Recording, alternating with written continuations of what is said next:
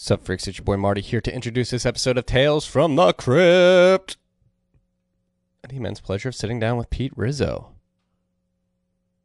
currently the editor-in-chief at Kraken, but we sat down in this episode to talk about a piece he wrote for Bitcoin Magazine in conjunction. He wrote this piece with Aaron Van Weerdum, the great Aaron Van Weerdum, one of the best technical writers in the Bitcoin space.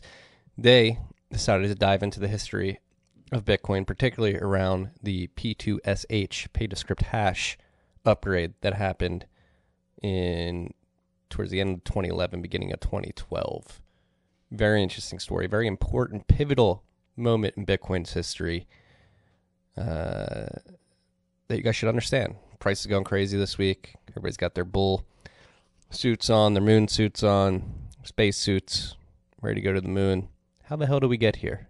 What happened before we got to this point? What allowed us to get to this point? What decisions were made in the past? Critical decisions, critical conversations, and that dictated the philosophy of the development of the Bitcoin protocol. So we talked about that. We talked about journalism, podcasting, a bunch of other stuff. Really enjoyed this episode with Peter Rizzo. Very excited that he's able to pursue this type of work. We talked about that too. He was the editor-in-chief at CoinDesk for quite a while, pumping out articles every day. Now he's able to take a step back and actually focus on some long-term, timeless content that he's happy to be working on. I'm happy that he's happy that he's able to work on these pieces because I think they're very important. This episode is brought to you by our good friends at the motherfucking Cash App. What up, hot girl Meg? Welcome to the team. Texted with her last night when you come on the Cash App team. We all get your number. So I was talking with the Stallion last night. She gave up $1 million worth of Bitcoin. That may still be going on. But yeah, she's on the stacking sats bandwagon. And Cash App allows you to stack sats, send sats, receive sats, sell sats if you so please. You can DCA in the sats. They've made sats the standard. They just initiated a Bitcoin boost that lets you get sats back when you use your boost card. Sats are taking over the Cash App. What are sats, you may be asking? You may be new to Bitcoin. The price may have drawn you into this podcast. Welcome. Sats are known as Satoshis. And a Satoshi Nakamoto is the founder and inventor of Bitcoin. I guess right, he's the inventor? Yeah, I guess so. But the smallest denomination, the smallest unit of a Bitcoin is known as a Satoshi or a sat. There are 100 million sats in one Bitcoin. You get 100 million sats, you have one Bitcoin. All right, now sats are the standard within the Cash App. Like I said, you could DCA in the sats if you want. What's DCA? Dollar cost average. You can set it and forget it. And by daily, weekly, bi-weekly, you can do that via the Cash App. On top of that, they have slivers of stonks that you can invest in if you want to. You can buy as little as $1 of a stonk if you're into the stock market and that type of stuff. And they're doing great things beyond that. Cash App can be your bank account. Get your paychecks direct deposited into the app. They have account numbers and routing numbers for users. Get your paycheck, stack sats. It's taking over, baby. The sats back Bitcoin boost. Used it this week. Works flawlessly. And it's addicting. That's all I'll say. If you haven't downloaded the Cash App yet, make sure you do. And when you do, use the code STACKINGSATS. That's STACKINGSATS. You're going to get $10, and $10 is going to go to our good friends at Owls Lacrosse. That's Owls Lacrosse. Woo! Woo! Woo! Woo! Use the code STACKINGSATS. $10 is going to go to Owls Lacrosse. Stack those sats. Stack those sats. Stack those sats. Stack those sats. Stack those sats. Stack those sats. Stack those sats. Enjoy this episode.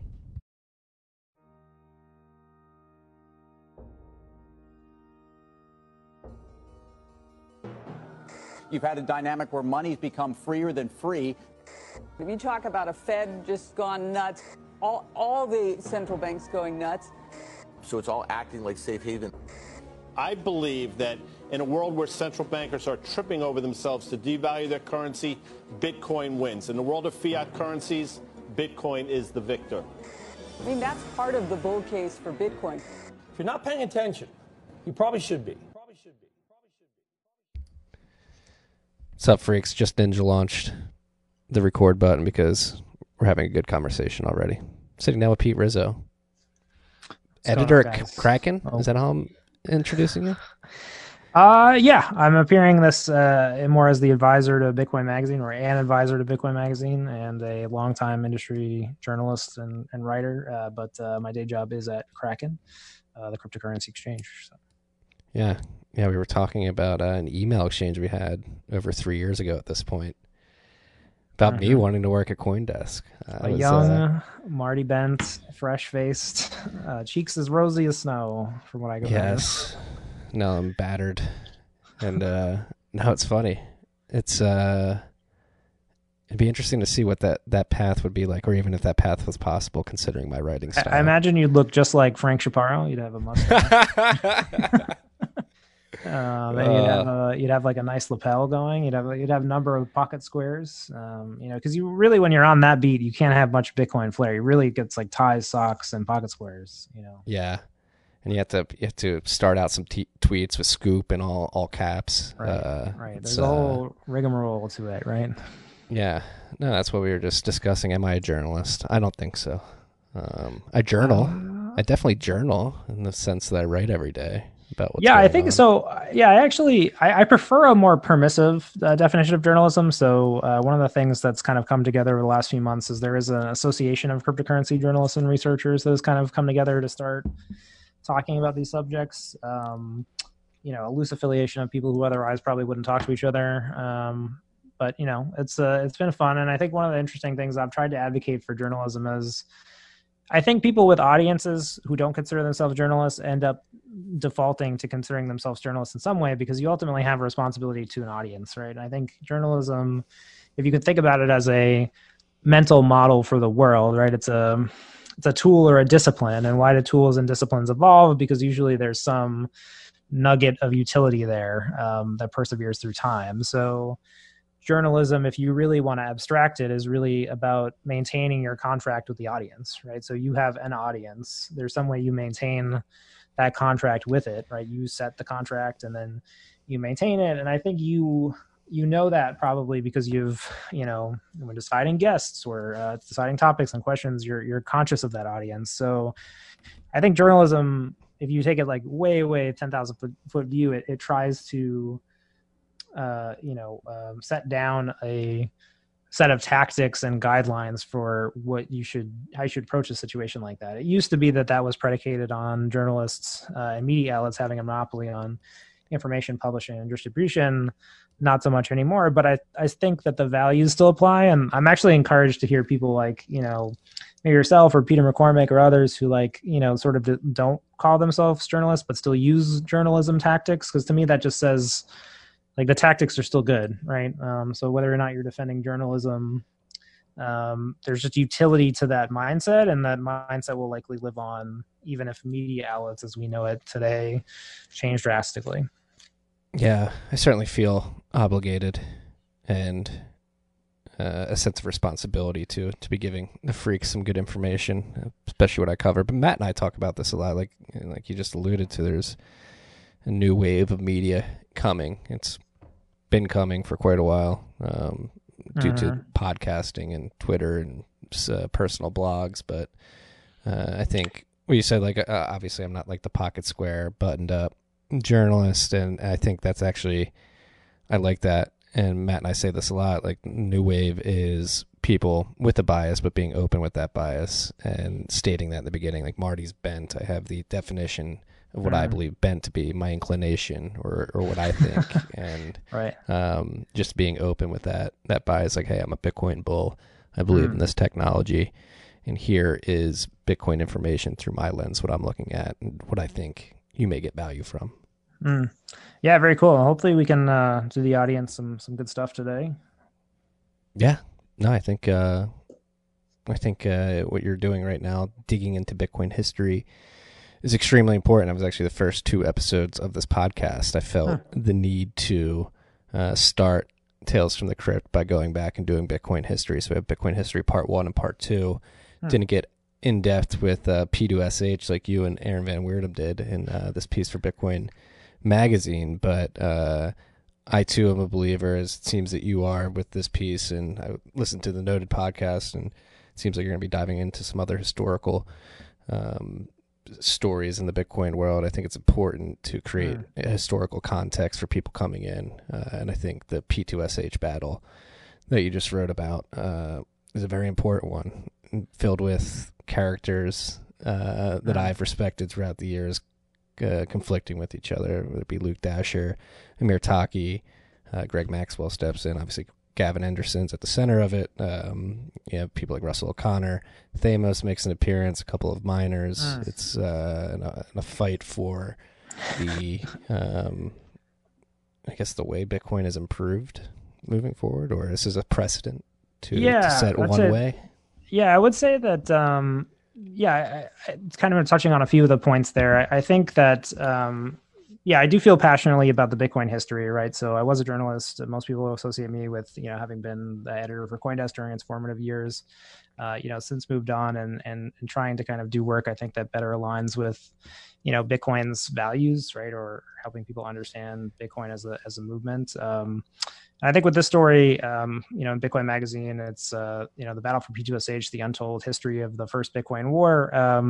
It really is like in terms of my own kind of archaeology and looking back, it's kind of the first event in Bitcoin's history where, as you alluded to, and all the characters you named, the community is big enough and there are a diverse set of participants, like the participant pool is large enough where, this is kind of the first, I would say, serious disagreement where you have, if Bitcoin is both a technology and a philosophy, there's, multiple disagreements and like complex disagreements happening at each of those levels.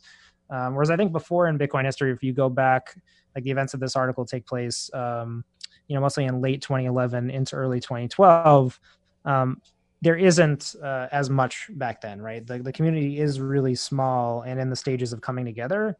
And I would say with P2SH, it's the first kind of fork it is the first fork that happens without Satoshi. It's the first modern soft fork that was activated via miner signaling, which is what we still use today.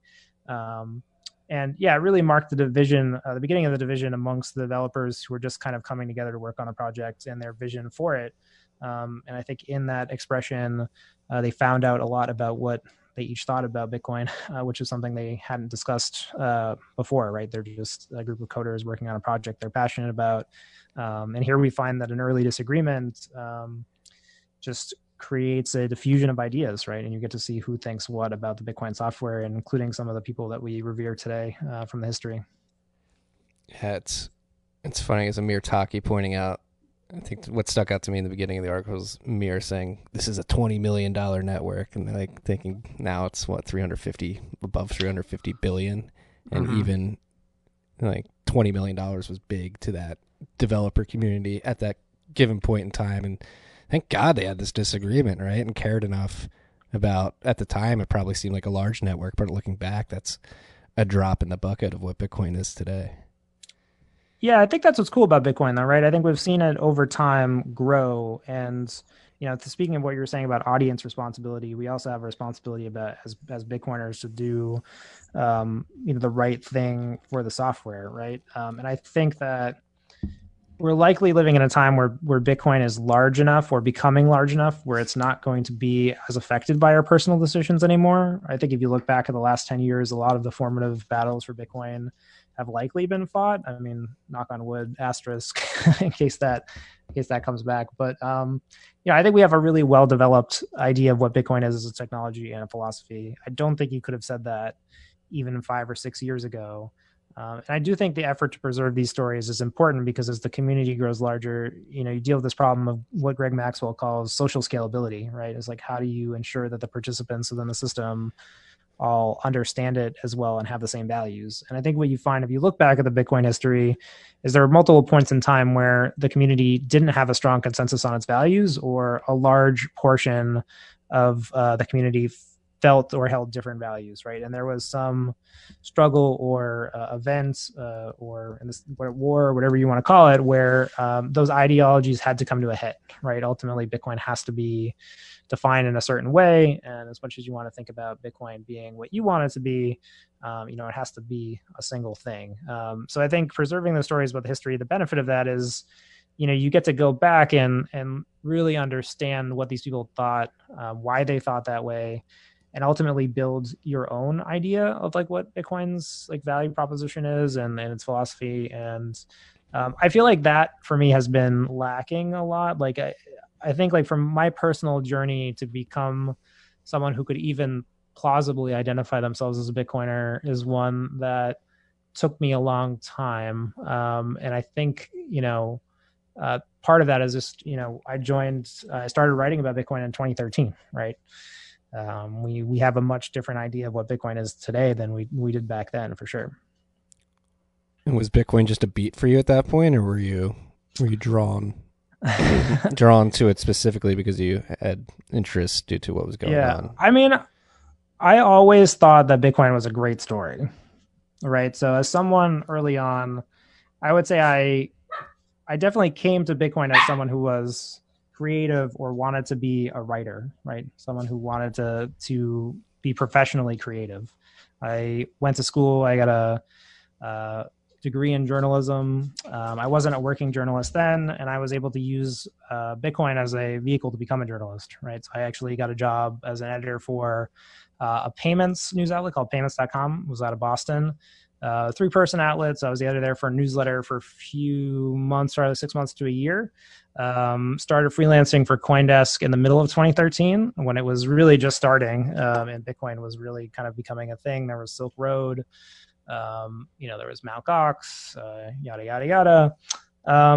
So yeah, I did my first pieces for CoinDesk over the summer of 2013, and by the fall, winter, I was the U.S. editor of CoinDesk, which was this new news source that was covering Bitcoin and the startups that were being built on top of Bitcoin, right?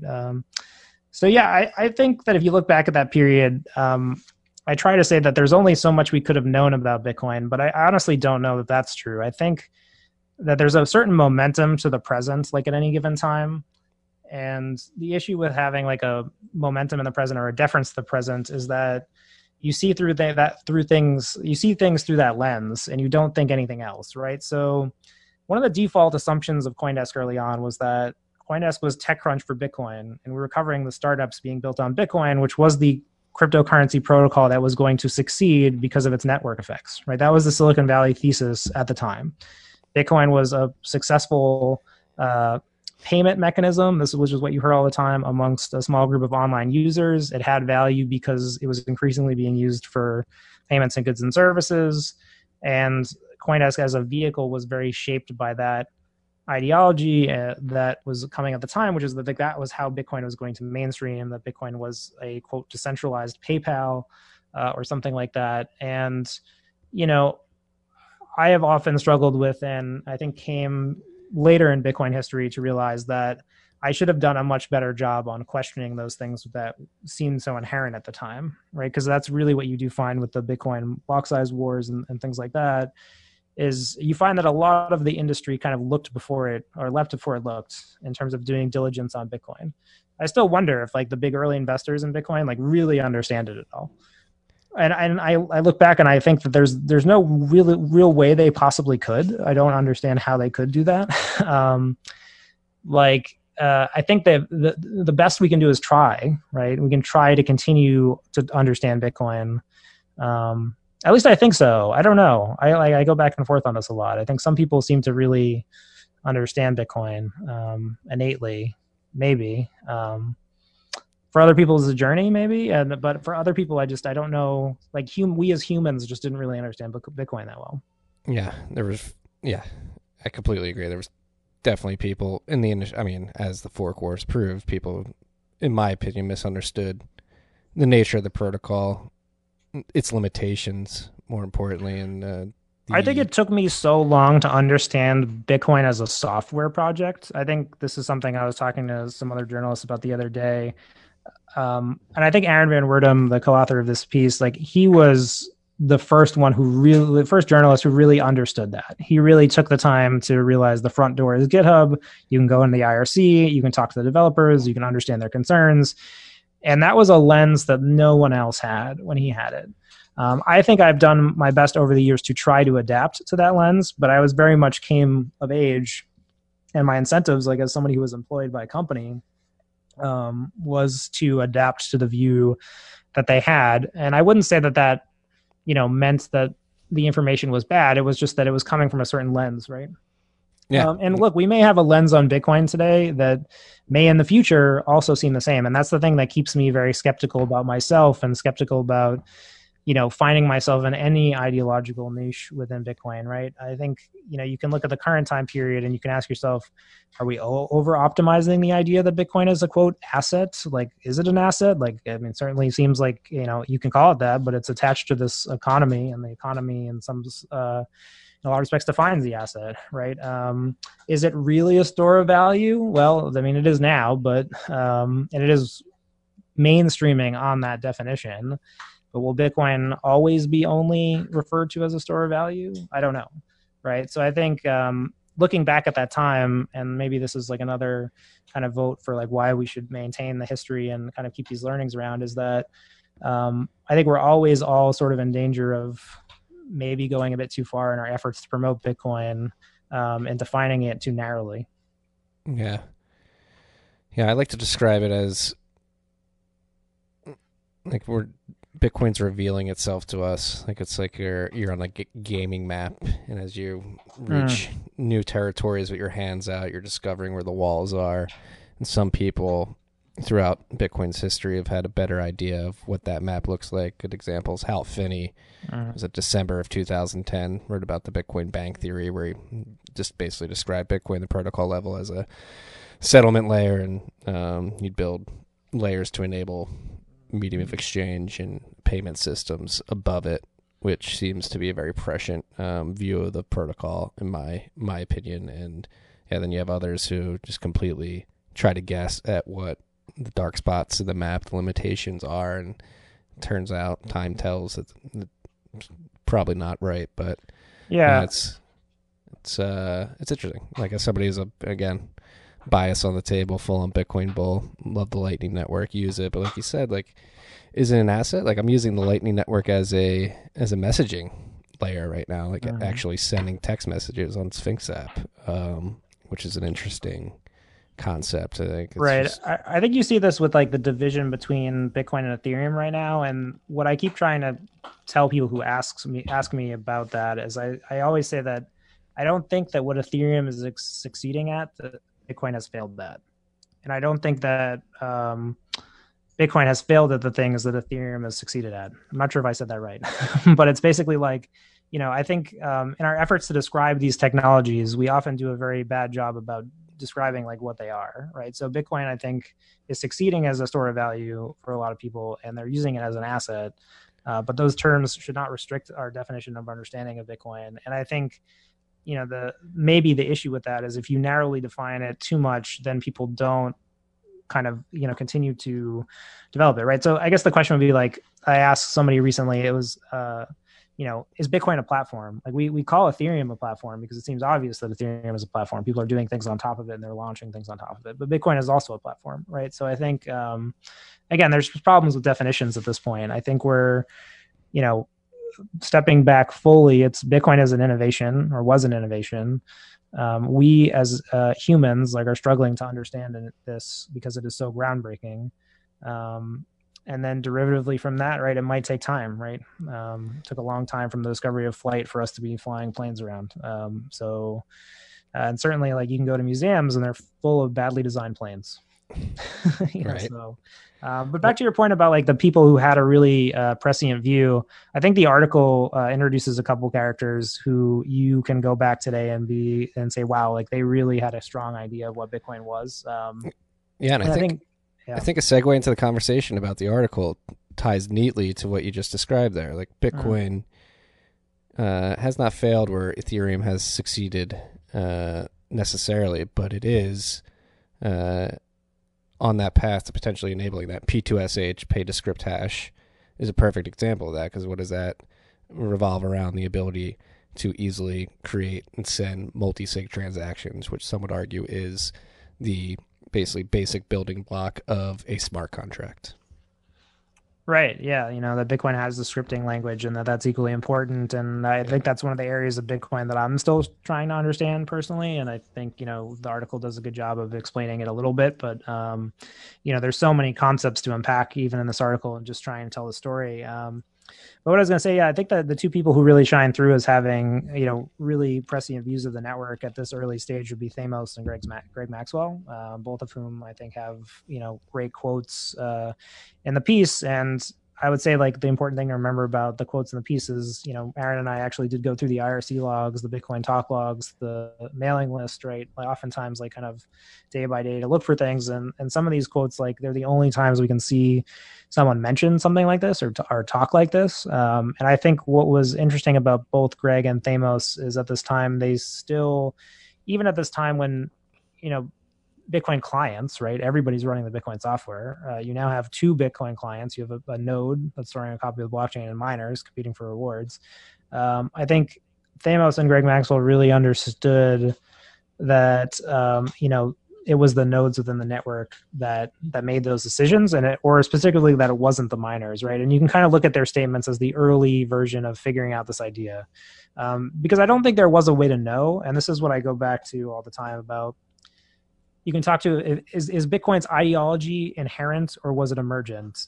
And do you care, like, which one it is, right? I think that there are some people who think Bitcoin's ideology was inherent, that the version that we have of Bitcoin, the way we believe it, is what we always should have believed if we were to understand it correctly. Sorry, I'll explain that again.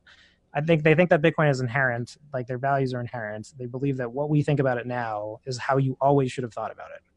So let me break that down and say, I would ask, like, if that is true, then, like, how is it true that the clients, like the Bitcoin clients, split into two different things, like miners and nodes? And how could you ever have known what to do about that? So if you really believe that Bitcoin's values are inherent, I don't know. It just seems like, well, we know at the beginning that there's no way for that to have been inherent. There was actually no way to describe there being two different types of clients on the network, because no one actually theorized that would happen. So is Bitcoin ideology emergent, right? Did it become about because things happened? And I understand why the idea that Bitcoin ideology is emergent might be somewhat threatening, because it invites the idea that, like, we might have made a choice about something.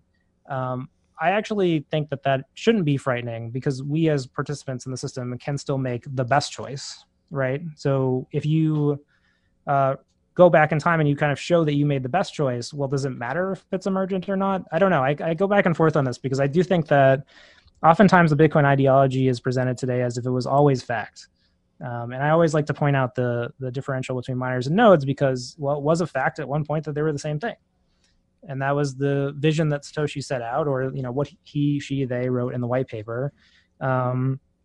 So you can draw your own conclusions from that. But, my take on that is I think the Bitcoin technological design and philosophy are a bit more emergent. And I don't think that should be threatening. I don't think that makes our ideology, like, less good. It's just a more accurate statement of the reality that occurred. Yeah. It's a tough conversation, right? Like, not tough conversation, but, like, it's tough, not tough to digest. It's, like, hard to think through, because, like, there are some things, like Genesis block had a very strong message in it. Is that a inherent sort of ideology built right into the first block? Potentially, some would argue. Others argue it's just simply a timestamp, a headline to prove something happened at a very specific point in time.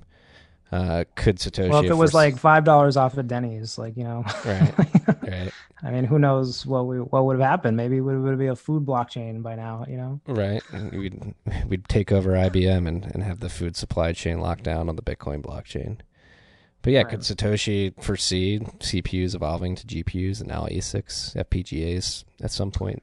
I've actually found some early evidence that he was aware of that, like, more earlier than I thought. So I was scrubbing the archives pretty recently. I haven't gotten a chance to, like, write this down in any form yet. But it seems that by late 2009, he was aware. So this would have been right as the Bitcoin forums were starting. So you have kind of three discussion forums within Bitcoin. You have Bitcoin List, which is like in 2009. Satoshi just kind of has the canonical list that kind of gets dropped off. And then there's the Bitcoin forum, which is what occurred on bitcoin.org. There was a private chat room, and a lot of that has been ported over to Bitcoin Talk now.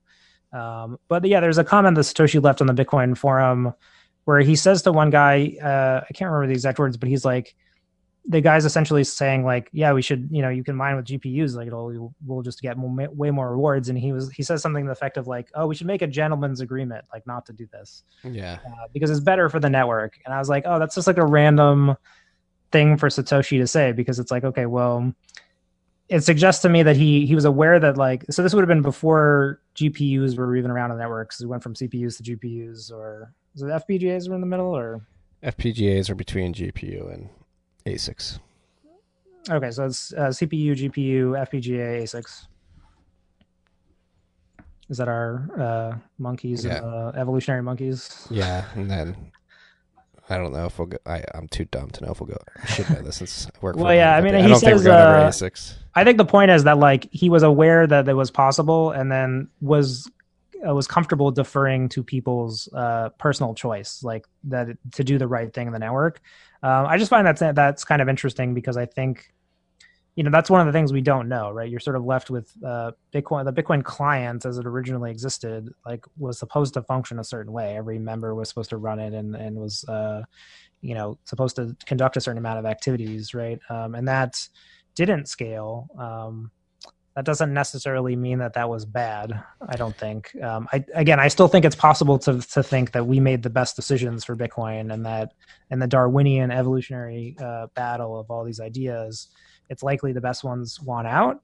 But I think we should want to know that. We should actually want to be able to trace that and with some accuracy make that case, right? I think you can argue that, or I would certainly make the argument that, given that the client design that Satoshi put forward largely did not work in practice, and you were left with two types of clients, the client that was more easily accessible, like you being a node owner, becoming the dominant decision maker, or the check and balance on the other stakeholders of the network, made sense, because if you had defined the system where miners had the choice and the barrier to entry on being a miner was sufficiently high, then the system wouldn't be sovereign, quote unquote, as we know it today, because you would have been subject to the whims of some other entity who could make decisions on your behalf. So I think if you look at it through that lens, like, I think the right decision was made, but I think you're left like to look and examine the process of like, well, how did that decision occur, and how are decisions getting made within Bitcoin? Because then you're sort of saying that, and I think this is the particular part that people find kind of threatening or scary, is that we would have to talk about Bitcoin as something that we are participating in and are influencing. And I think that does kind of, I've been stating it recently as like, there's this paradox, right? I think we're going to live in a world where Bitcoin is a system that is so large that we can't possibly change it. It's this store of value that is a mathematical law of the universe, the Michael Saylor definition. But it's also going to be true that at some points people had an outsized impact or decision-making, or could have impacted like the formation of that thing, just because it was too small at that juncture to be what it is today. And I don't think that paradox makes either of those things wrong. It actually might make both those things right. Yeah. So maybe the ideology was inherent from the offset, but the implementation is emergent. Is a way to state that, right? Like the software implementation. Like if Satoshi had fuck after launch, and Satoshi was obviously fallible. Like the beginning of this P2SH article is talking about bringing back some opcodes, most of which were previously moonlighted because they turned out to be the quasi attacks on the network, or attack vectors is a better explanation. Well, yeah, I think what you're talking about is, emergent versus, inherent. I think it was inherent that the network design was supposed to be open, such that anyone was an equal participant within the network, right? That was, and it was inherent that Bitcoin was supposed to be an alternative to the banking system. And I think that's where Satoshi comes in. I'm saying, so those are inherent. The hard cap's inherent in my mind. And the concept of one, I know he says one miner, one vote. Mm-hmm. That's what sort of. That's okay. A lot of dog yapping going on. Sorry. Yeah, and like Satoshi was fallible. He obviously didn't foresee GPU mining till a post-launch.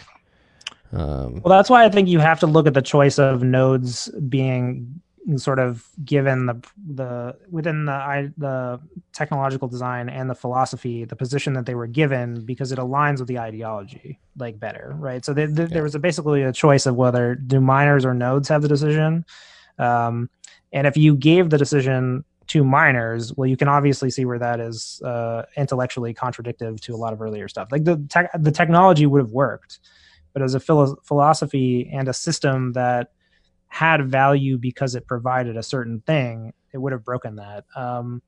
It's a centralized governance structure at that point, to an extent. Well, I think that was the argument of a lot of the core developers at the time, and that was kind of the whole legacy of the fork war period. Which I would actually view this P2SH article as, this is kind of the prequel, right? This is where that rift really starts to form. And you're starting to see the different characters kind of line up, in terms of how they'll later oppose each other. I think it's interesting because it's so early at this point that some of those factions are not quite set in stone yet, right? You get to see Greg Maxwell reacting to Gavin Andreessen's contribution and being in awe. It's wow, I can't believe that you would have figured out how to do this. Pull out the champagne. Yeah, right. Yeah, you get to see him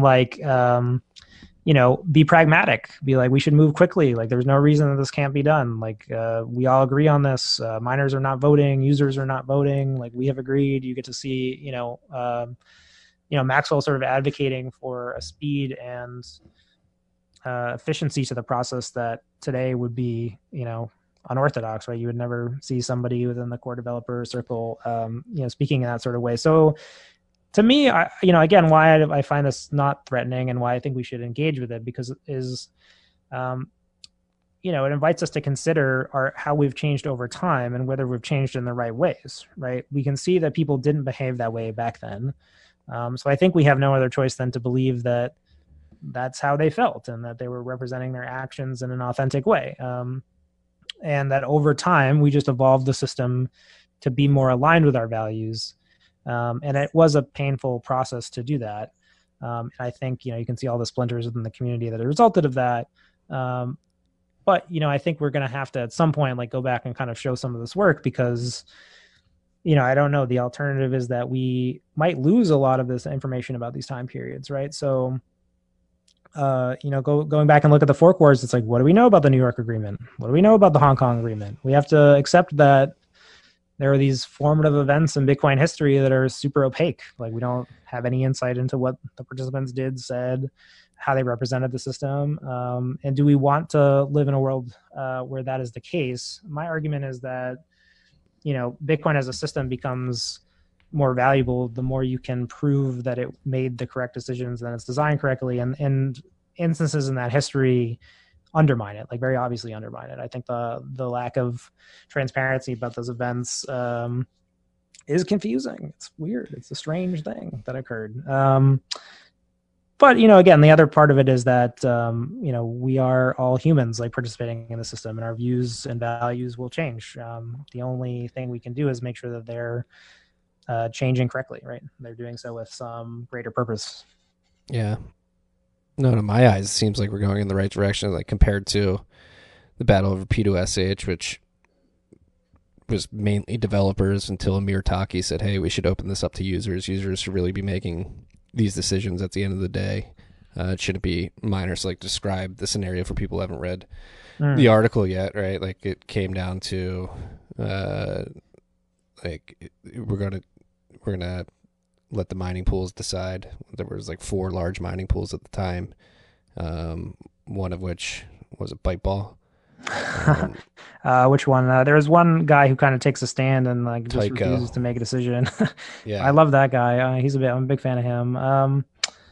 But yeah, as you're pointing out, it is you do see governance sort of unfolding in real time to developers who almost don't really understand that you would need governance, right? So what's cool about the article is you get to see these decisions being come to in real time. So the way I like to describe the article is, it's about a group of developers who want to make a really small change to Bitcoin. They want to make multi-sig addresses, which we all use today to secure Bitcoin, easier to use because they're twice the size of regular addresses, and that's just inconvenient, right? If you want people to use more secure addresses, you should want smaller addresses, right? So they find a solution to making the addresses smaller, but through Bitcoin being an open network of participants running code, everyone has to upgrade, right? Or else you end up with two blockchains unless you design it correctly, right? So now we have to deal with, okay, we have the right solution, but the network has to be upgraded to adapt to it, right? So then we say, okay, how do we upgrade it to the network? And it turns out, well, hey, there's all these people running Bitcoin's code. Wouldn't it be super easy? Like we just went to these mining pools who, have all these users and just said like, hey, which one do you want to run? Right. So that you see this sort of, deference to mining pools kind of emerges as a convenience. Like, hey, we've got this great improvement to Bitcoin.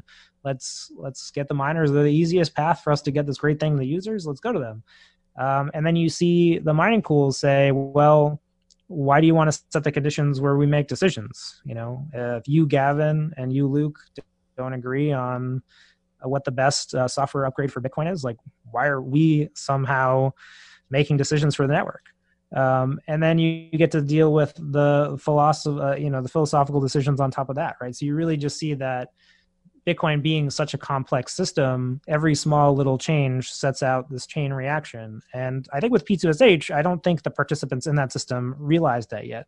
This was kind of the first event where you saw that a very small disagreement can have ripple effects throughout the network. And because the network is well designed or designed in such a way where, the component pieces are decentralized, right? Everybody's, Bitcoin market is a, representation of the work of all these, different groups.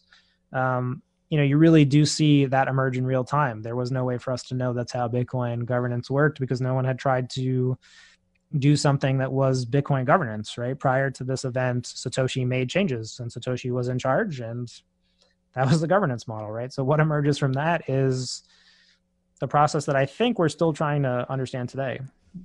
Yes, but I think we're getting better at understanding it. Obviously, we had the Fork Wars, SegWit 2x, another battle in which it was miners versus nodes, right? And it seems that the nodes won out at the end. You had 95% of miners on one side, and yet they weren't able to push that through. And now we have Taproot on the table. And it seems like the miners have conceded they really have no power over this. The developers don't want to make the decision at all. They're literally just proposing like, hey, if we want to activate it, here's this, that, and that way. And then basically abdicating everything to the users to put it in their hands and make it happen. It's beautiful to see how it's evolved. Especially talking to core devs, like they don't want to put a step forward at this point in time to like be the one to say, hey, here's how we're going to change it. Yeah, I think that'll be interesting, right? I look at Taproot and I can just see all the ways that it's obviously kind of just following in the wake of SegWit, right?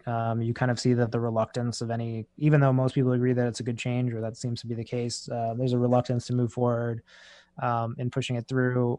And I think there's a desire for the community to become more vocal about it, perhaps, and for it to get pushed through that way.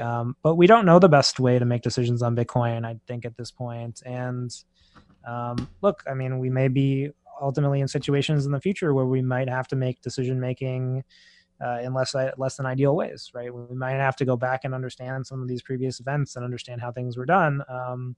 And in the future, we might also be asked in situations to do things out of convenience that might not be best for Bitcoin. And I think, you mentioned the story of the miner in here, Tycho, right? He was one of the top 3 largest mining pool operators at the time. And what I think is really interesting is that Gavin and Luke Jr. in their disagreement about what was best for the software, they go to the miners to effectively ask them to make the decision. And Tycho says, well, I don't think we should, miners should not decide. Why are you asking me? I'm not a developer. I'm not deciding for anybody, which is the better choice.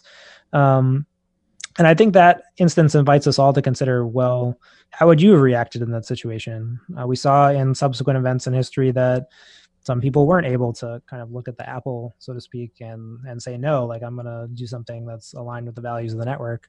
But I do think that is something that we will continue to be asked of with Bitcoin, right? I still think it is a system that, not everybody's on the Bitcoin network yet.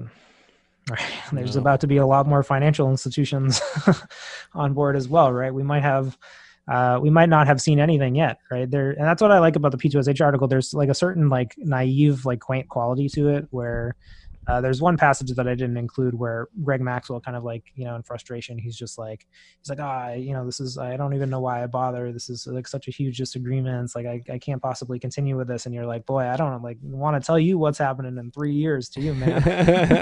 Right. Like, let me introduce you to Jihan Wu over here. Right. And then, so yeah, you get to look at, history kind of has a lot of lessons that are, they're a bit more, softer, I guess, in their instruction, right? It doesn't say like this is the best way or the only way or it's the one definitive way, but I think if you look at these events, I think it's obvious that like Bitcoin has come to decision-making points as a network in its history. It has dealt with them in different ways. And I think hopefully if these events like continue to be preserved, like we can get closer to understanding like how the system should work and how we should want it to work. So yeah. Yeah, it's going to be very interesting going forward. Like you mentioned, as more and more of these big institutions get in, like, will they start funding devs to try to get certain things pushed through? Will they try to they're buying tens of thousands of Bitcoin at the time. Will they try to use that clout to direct the direction of the protocol development in a certain way?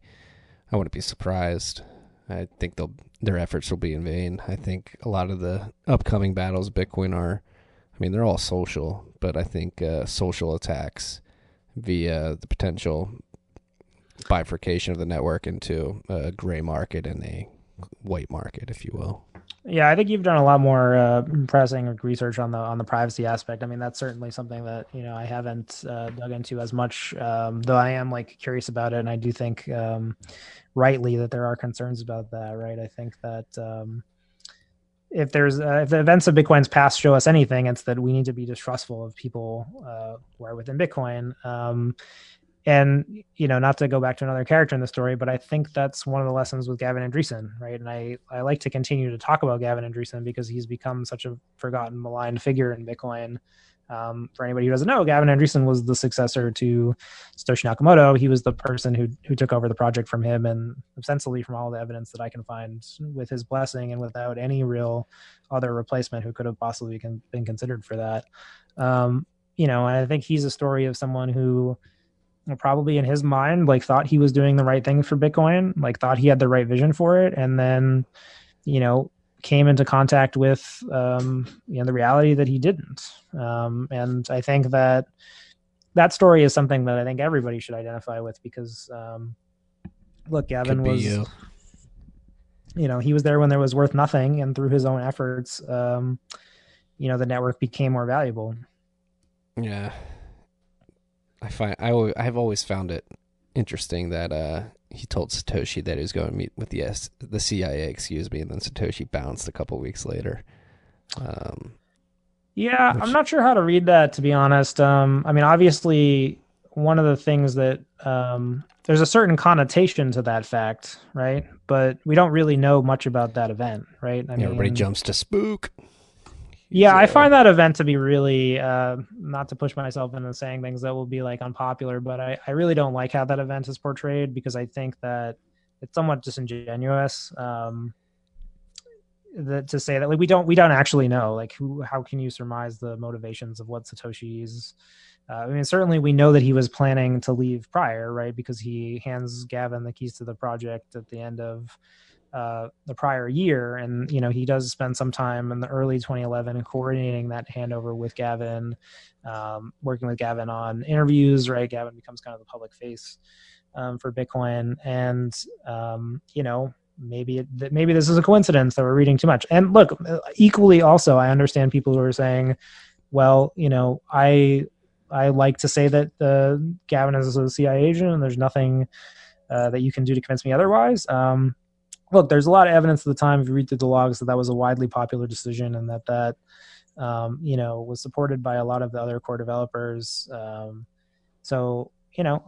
can't change how you feel about it, but I think that some of these discussions, like based on historical moments, they can have more data and they can be more honest about what the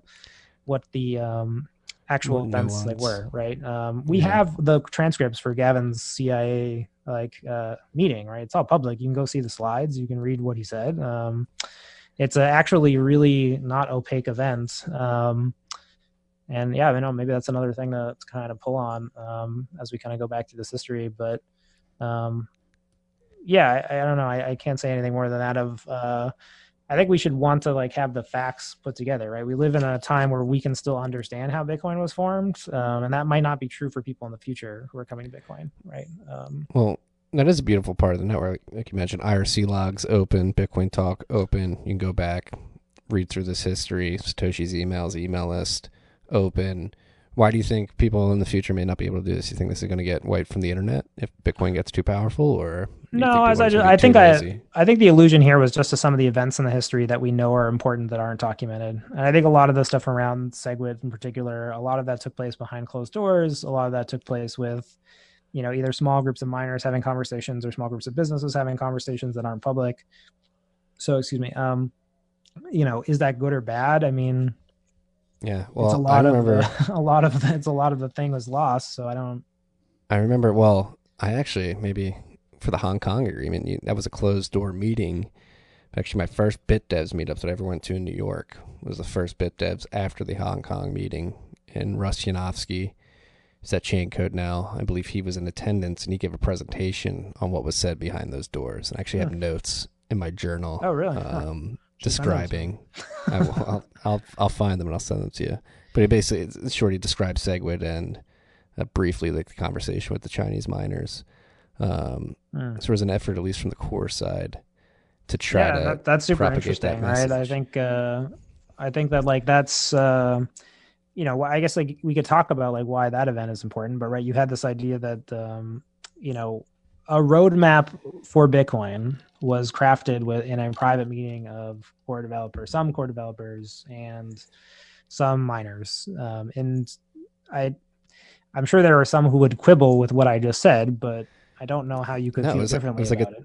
I'm pretty sure it was the 248 deal, or a hard fork to 2 megabytes, then the 4, and then eventually 8. We're going to get SegWit at some point along that line. Without going into specifics, I would say that two groups walked into a room. Those two groups emerged with a loose understanding of how they would behave in terms of changing and working together to change Bitcoin. Right. That's why I preferred not to use the word upgrade, because I do think that the objective way to just say it is that anyone who's making any proposals is just trying to change Bitcoin. Right. So two groups walked in a room and they left with a roadmap for how to change Bitcoin. That wasn't an open meeting, and it wasn't something where there was a large contingency of node operators who were invited, right? So the idea, this is another question where is it inherent or is it emergent, right? So the idea that the developers need, want, or think that the network is designed such that node operators in charge, well, did they think it was inherent or is it emergent property? And I think where I sort of become, and this has been something that I've latched onto over the years, is that the third option of those is that it's a mischaracterization that's malicious, right? And I think that was so hard covering the fork wars as a reporter, is there was very hard to tell when people were making arguments about the ideology of Bitcoin as a philosophy and then Bitcoin as a technology, who was actually representing things correctly, because it was such a complex series of events. So again, I'm not accusing anyone of doing that. I'm just saying that really you're kind of left with it being one of those three things, right? And I don't want to put you in a weird spot, but I feel like I'll get yelled at if I don't bring up the question. What was it like reporting at CoinDesk on this particular event, considering that Barry Silbert was one of the champions of SegWit 2x? Yeah, I mean, I would say that the relationship with DCG and CoinDesk was very hands-off during that period. I think it's easy to see that certain parties involved in that were busy with other things. We were allowed to cover that objectively, as much as our understanding allowed, right? But I think this is kind of the missing piece that I go back to, is that, of the people who were writing at CoinDesk at that point, there was 4 people. This was in the middle of 2017, where there was 1,000 cryptocurrencies coming online every day. Michael Del Castillo covered business, so he's out. Stan, who's the editor of the block, covered short form news. So it's basically me and Alyssa, right? There wasn't like a super large amount of conversation that was happening as we were trying to just cover the story on a day-to-day basis. I think the biggest thing during that time wasn't the relationship of any entities, which I think all was like pretty public. It's just the amount of time and the ability for you to make decisions while both Bitcoin as a technology was being debated and Bitcoin as a philosophy were being debated, and both sides were making certain representations about that technological and philosophical design as being fact. I would actually argue that given the circumstances, I think CoinDesk did a pretty good job. I mean, you can kind of look at how we covered the events of the time when the SegWit 2x agreement was reached. The next week, we had an article about how the miners felt about it, the devs felt about it, and how the businesses felt about it. I mean, I think we didn't. I think people who want to like kind of throw stones at that period, think about how little understanding the businesses and the miners showed that they had about the network, and then ask yourself like how somebody would have objectively covered that as a journalist. It's shocking that I think Aaron did such a good job like during that period, but again, because I think he understood Bitcoin as a software project, and I think he had done a lot of the prior research that I'm now doing to kind of understand that he had a better handle on the technological design and the philosophical design. And what people were saying was based on past truths and not past truths. I still think that there's work to be done on making the conclusions of that more scalable. But at the time, it was basically non-existent. Like there was no way to understand.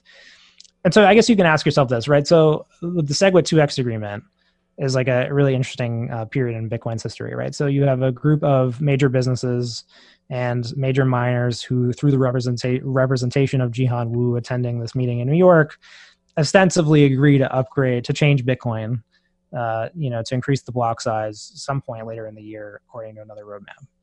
I think that, again, we don't really know like what the participants in that process like expected. But at the time, was it wrong that they could have changed the network? I don't know. We know now that isn't what happened, right? The UASF proposal was made, and through some trick of events, SegWit 2x lost the support that it had, and ultimately at the date where the UASF was supposed to be deployed, there was no upgrade to 2x. Even then, I think that was actually just an awful explanation that I did of it. No, I think you did a good job. But was it incorrect that they could have changed Bitcoin? I think the answer is no. Like CoinDesk, we chose not to cover that story. I will say one thing that I can say on record that I think I'm pretty proud of is that we were offered the ability to, quote, break the news that agreement happened, and we did not. And we declined, and we covered the reaction of the people at our consensus events to the agreement. Yeah, it's a good move. And I think that was something where we felt that was a good decision. I mean, we also did issue a recommendation that should have been posted to the mailing list rather than on CoinDesk, which was, our position from like an editorial stance was, look, the core developers have said they're not going to consider any proposal that isn't made to the mailing list. So if you're going to make a proposal to change Bitcoin, knock on the door. So I would say... And they went and did it on Medium, right? They did, which was a horrible decision. I honestly think that might have been the worst mistake that they made in that whole process, other than doing it, which was like, if you're going to change Nakamoto consensus, knock on the front door. Right. Sorry. Yeah. But yeah, I mean, look, I don't think that they knew or understood. I don't think that absolves them from the issues or errors, but I do think we have to understand it, right? So I think that we all want to act like we would have behaved better in those situations. But like, look at who performed in those situations and what they did. These were people who were beloved. Voorhees was beloved. Charlie Shrem was beloved. Like Barry was beloved. Roger was beloved, right? I mean, you couldn't have gotten more, like you couldn't have been more in the club, like than being one of those people. So this is like, God, let's bring it back so many memories. It goes all the way back to the Hong Kong agreement. So there's 2 years between the Hong Kong agreement and this letter that we're describing. Hong Kong is February 2016, and New York agreement is May of 2017. A year 4 months. Mm-hmm.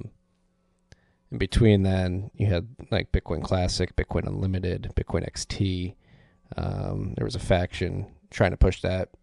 Coinbase was Brian Armstrong specifically was always behind those upgrades. So there was these like tremors and shots across the bow leading to SegWit 2x, and that letter we're describing that was posted on Medium in May of 2017 was like the powder keg completely blow up. Like, we're at war now. Like, I actually kind of look like it. I actually like to divide it in two movements. There's sort of there's the initial, like, Gavin starting to push for, and I'd actually be curious for anybody who's listening, any feedback on this, but this is my mental model of this at this point, is essentially there's two halves to the story. The first half kind of begins with Gavin deciding really on his own to push for the block size to be increased and to start the social process for getting consensus around that idea, which happens in late 2014.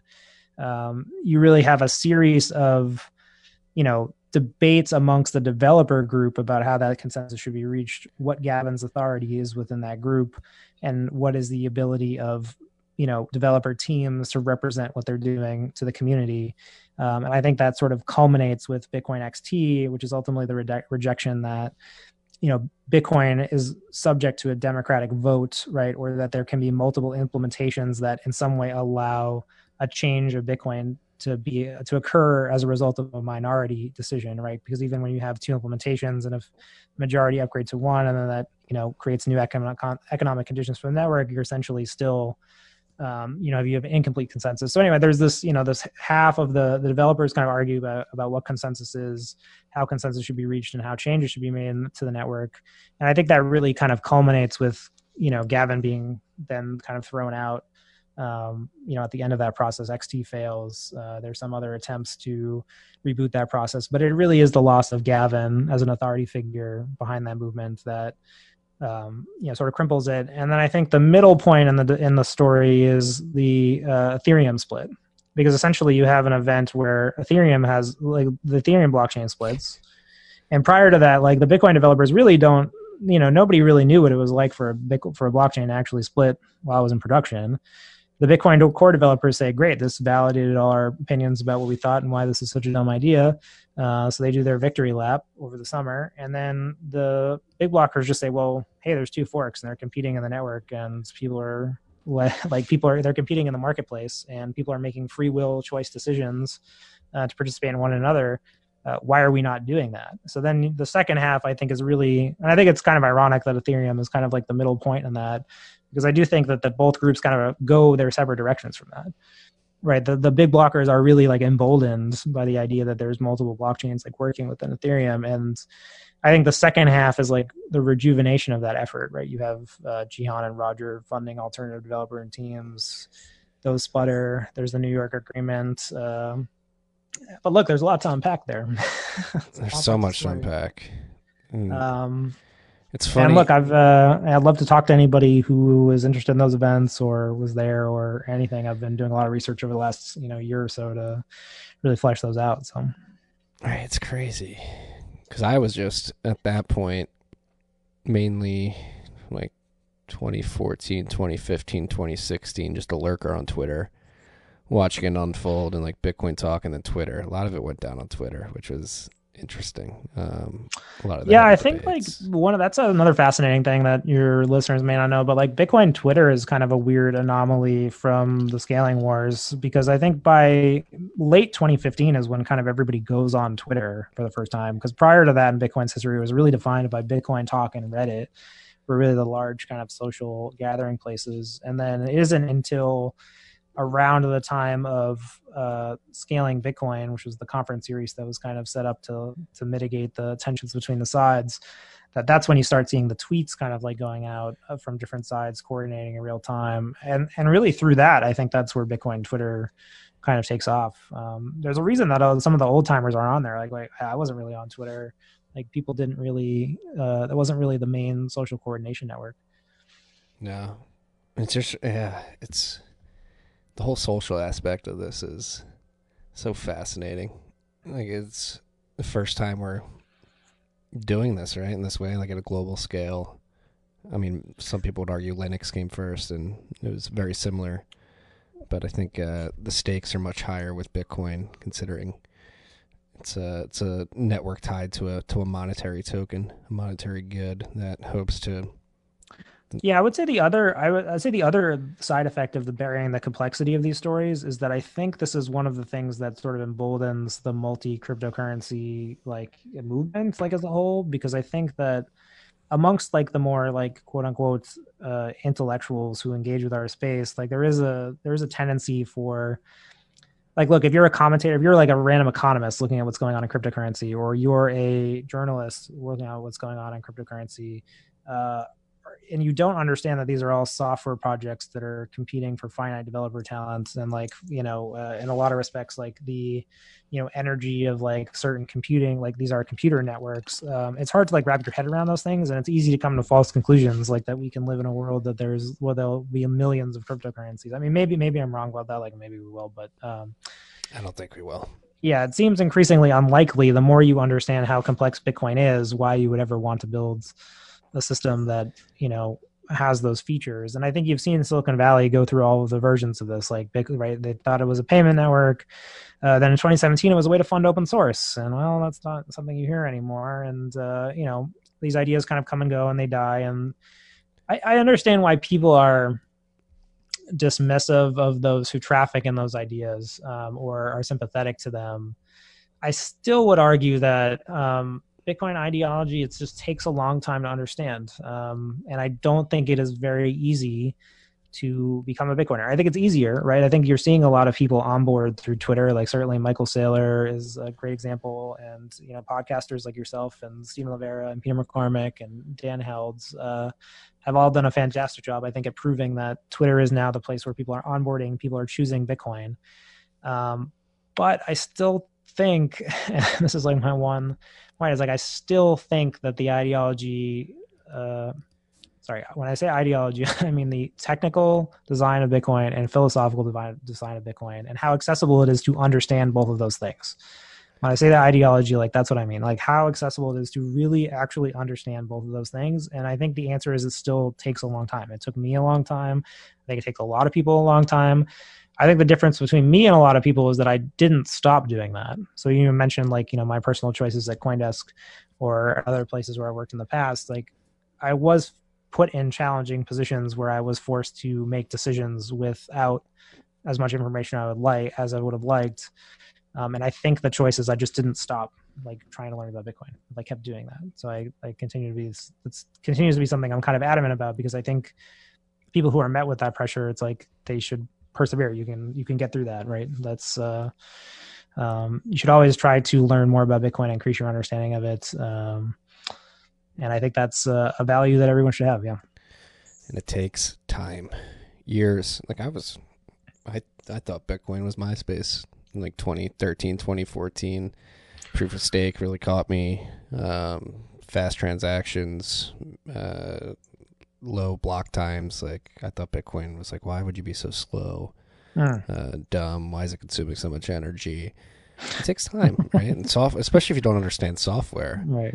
Like luckily for me, like while I was learning about Bitcoin, like during college, I was like interning at a hedge fund where like I needed to know how to run software to pull data from places, and so sort of had like a like vague understanding of software, and went to take a boot camp to understand front end development a little bit more, and then worked at a software company to understand back end development. If you don't understand actually how software works, how front ends, back ends interact, and then you take it to a distributed system like Bitcoin and understand how that works, and how running that software works, and how you change the software, not upgrade.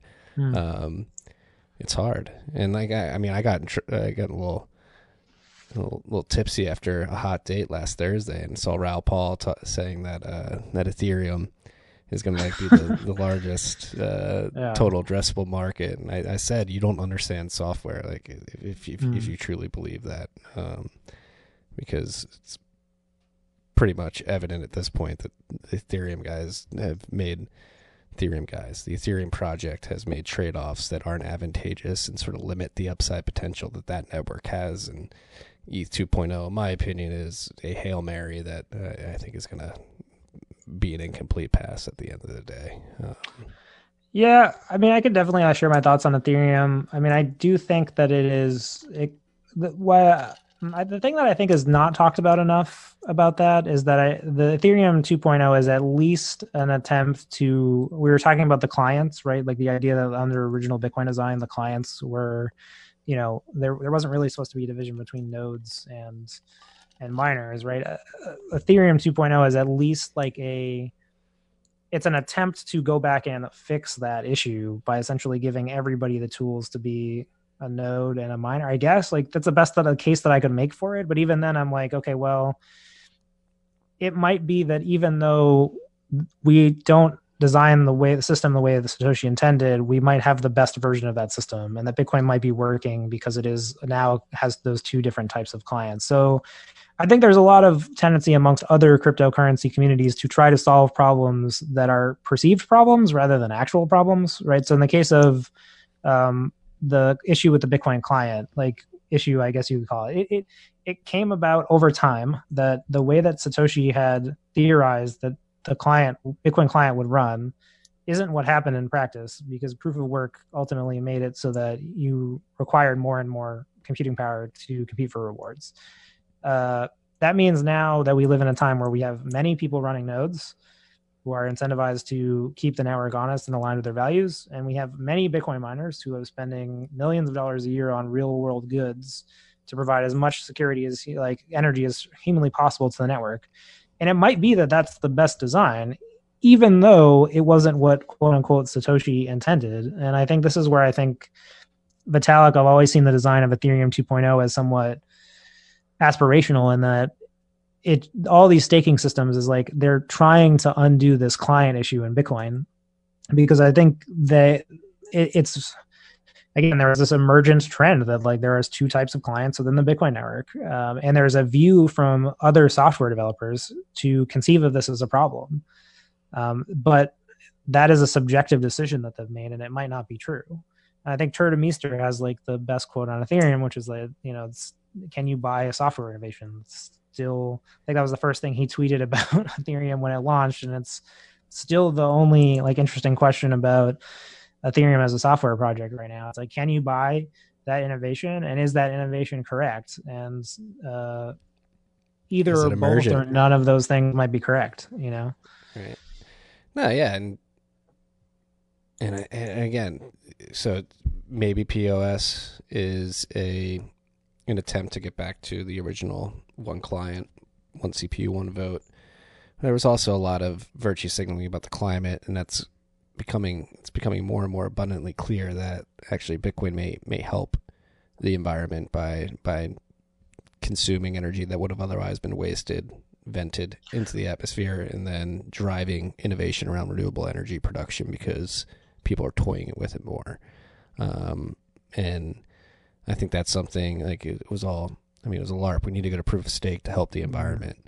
It's becoming more obvious, I think, at least to people in the industry, that Bitcoin may not be as bad for the environment as previously thought. And then you couple that with trying to buy the innovation, which I love that line, is... I got to work on this line some more, but I do think it is that Bitcoin hasn't failed at what Ethereum is succeeding at. I think it's a very true thing, right? It's a time preference thing, right? Ethereum has a different time preference than Bitcoin, and I think we have to, as Bitcoiners, continue to say, well, Bitcoin has not failed at what Ethereum is succeeding at. But there's if you an flip order that, of operations, right? Well, if you flip that question around, and you could ask, has Ethereum failed at what Bitcoin is succeeding at? And I think there's a stronger case for that. Right. Yes. Bitcoin now has a network in which all participants, the hierarchy of participants is aligned enough, and we know that decision making is being made in a decentralized way. So the two questions again are has Bitcoin failed at what Ethereum is succeeding at? No. Has Ethereum failed at what Bitcoin is succeeding at? It looks like that the answer to that might be yes, but yes. They have to make ETH 2.0 to be successful. That proves you have to create a whole new network. It's not even a question. And so I mean, the freaks who are listening to this, well, maybe you're a new freak. Welcome if you are. I've said this before. ETH 2.0 is, and this was a concept that was first described to me by Elikai Turkle, Bitcoin core dev. It's a run-of-the-mill, like classic second system syndrome problem, where you have this one system, it has some problems, and you think you can fix all of them with a completely separate new system, and you just turn into a shit show of a project that has numbers of delays, and it just keeps getting delayed till it never comes to fruition.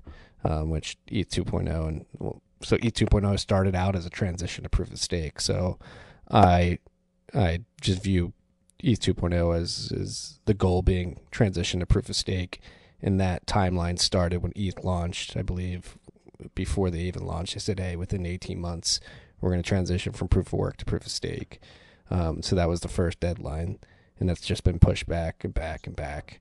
Like the beginning of the Beacon chain was supposed to launch January of this year. It didn't happen until a couple weeks ago. So, yeah, I mean, and go back to that. I would say that kind of the like things that history reveals things. One of the things I was struck by recently, and I've tried to keep like bringing it up in my head to see what value I get from it, but it appears that like Bitcoin didn't really have a coordinated development community like prior to it reaching $1.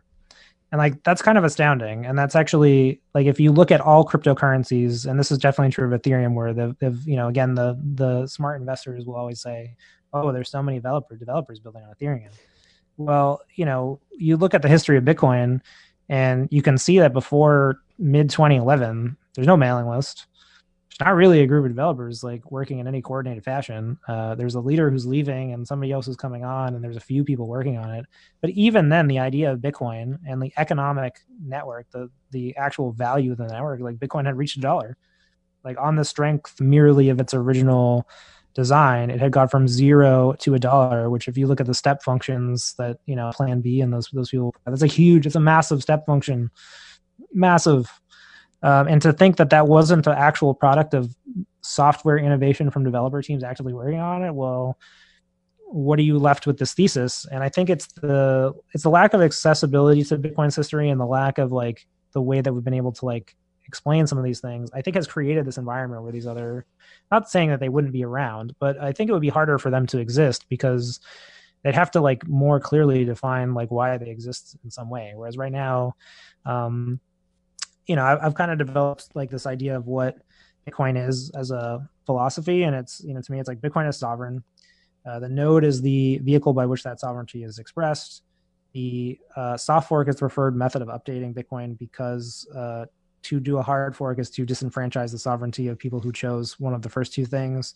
And then fourth, like the sound money principle, like that Bitcoin enforces the economic conditions under which sound money would be possible, thus leading to the success and propagation of the network.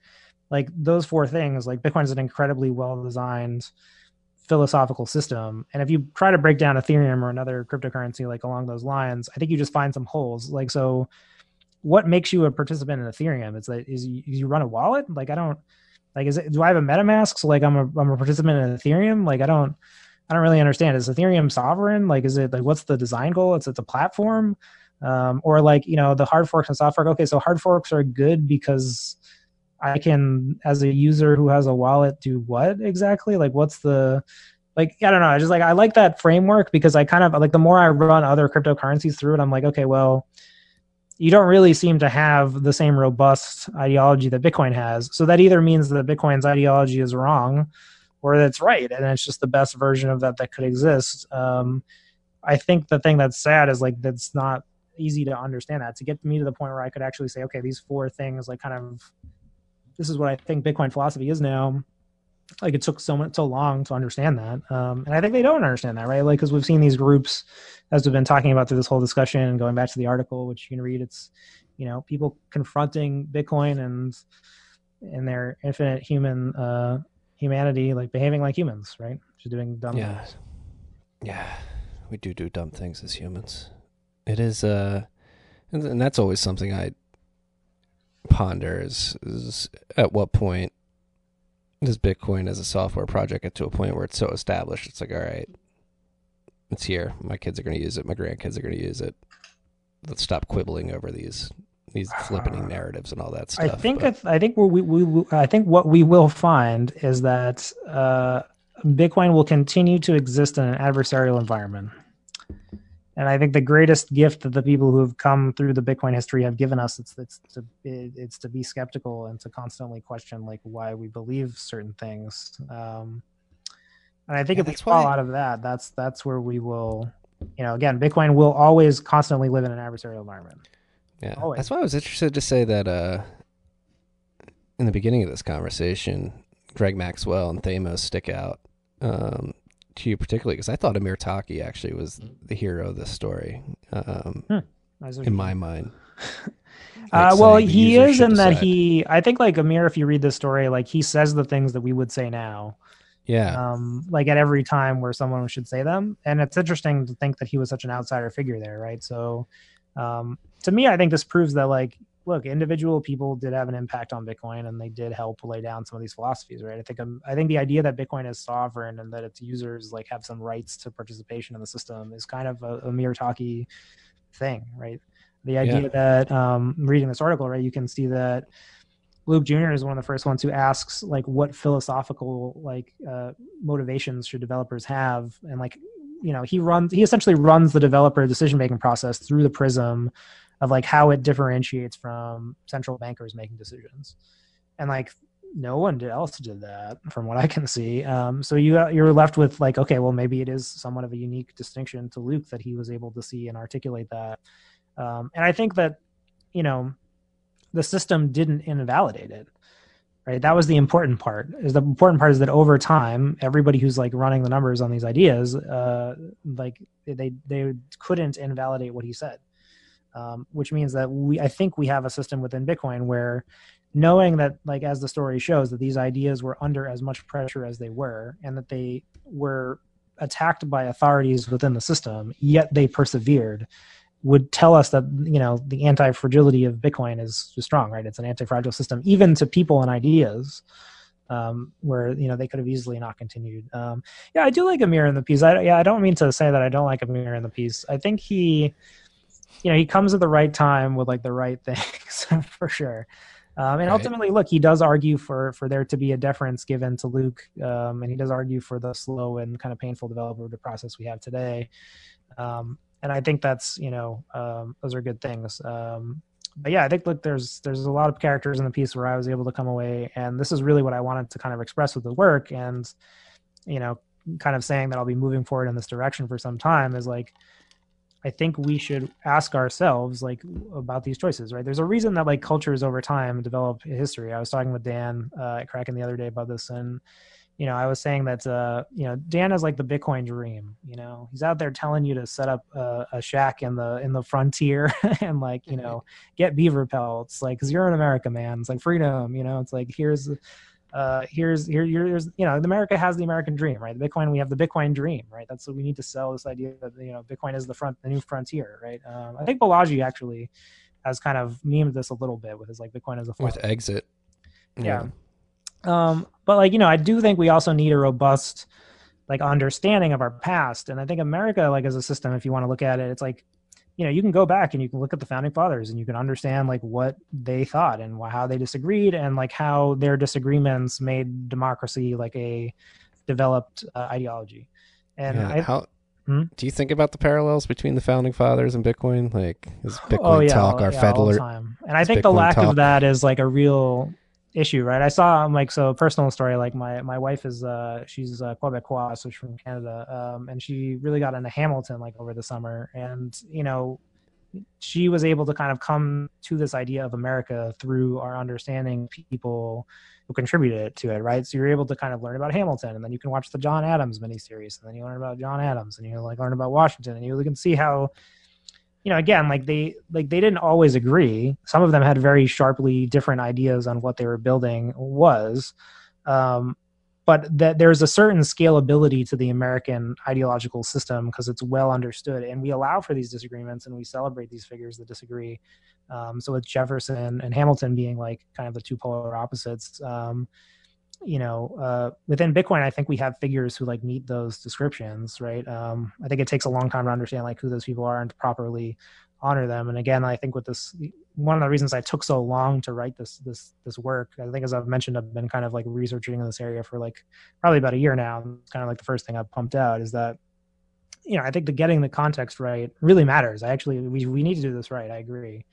But I think the value, again, is that we can create the conditions under which people can come to these ideas and they can feel more personal. An idea that you come to on your own is always going to be more personal than something that somebody memes like you.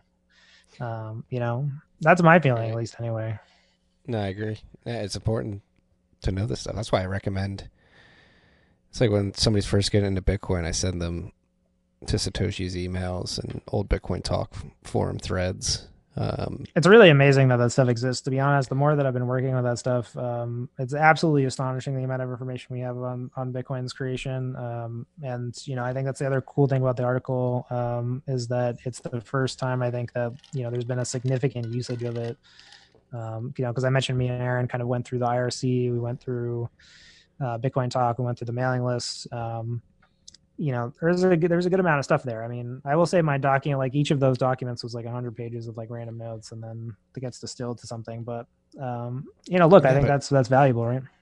Tying it to the founding fathers, these forums are like the Federalist Papers of our time, right? Like where these debates are happening. Well, I certainly think so, because they certainly Federalist Papers were anonymous too, to an extent, weren't they?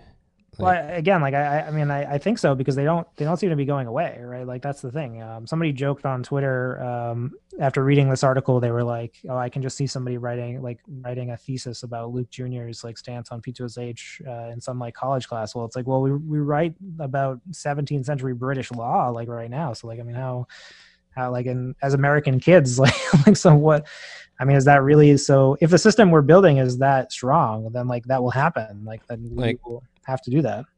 Yeah, I had to Control F to get the name right, but some people would argue that check hash verify actually probably would have been a better decision than PTSH, right?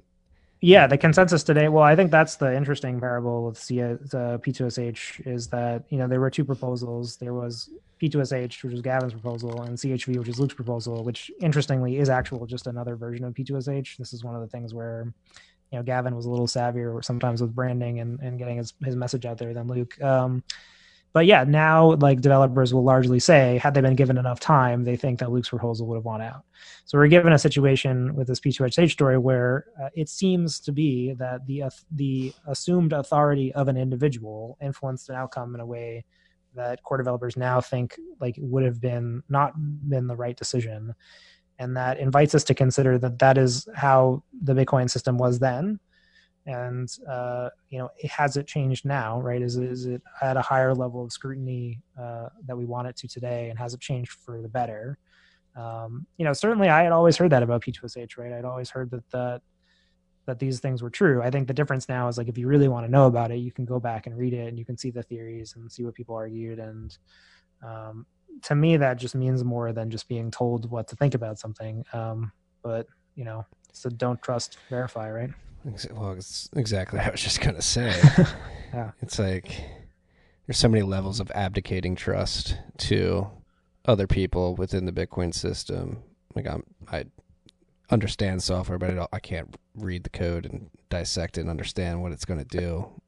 So I do have to trust the developers to a certain extent, but to the extent that you don't need to trust things, by being able to go back and read this open history, you should definitely verify on your own. I completely agree with that. And hey, yeah, I hope somebody who reads this, like, they can find the links. Like, I mean, we tried to like really link to all the relevant IRC discussions, so you can kind of go back and like read it yourself. Like, I mean, I think you can spend some time like kind of going down. I've heard some of the other developers have said to me that they've done that and kind of looked at some of the threads. And I think, yeah, it's that collective, the hive mind, right? It's like we need to, the more of an understanding we have of this stuff,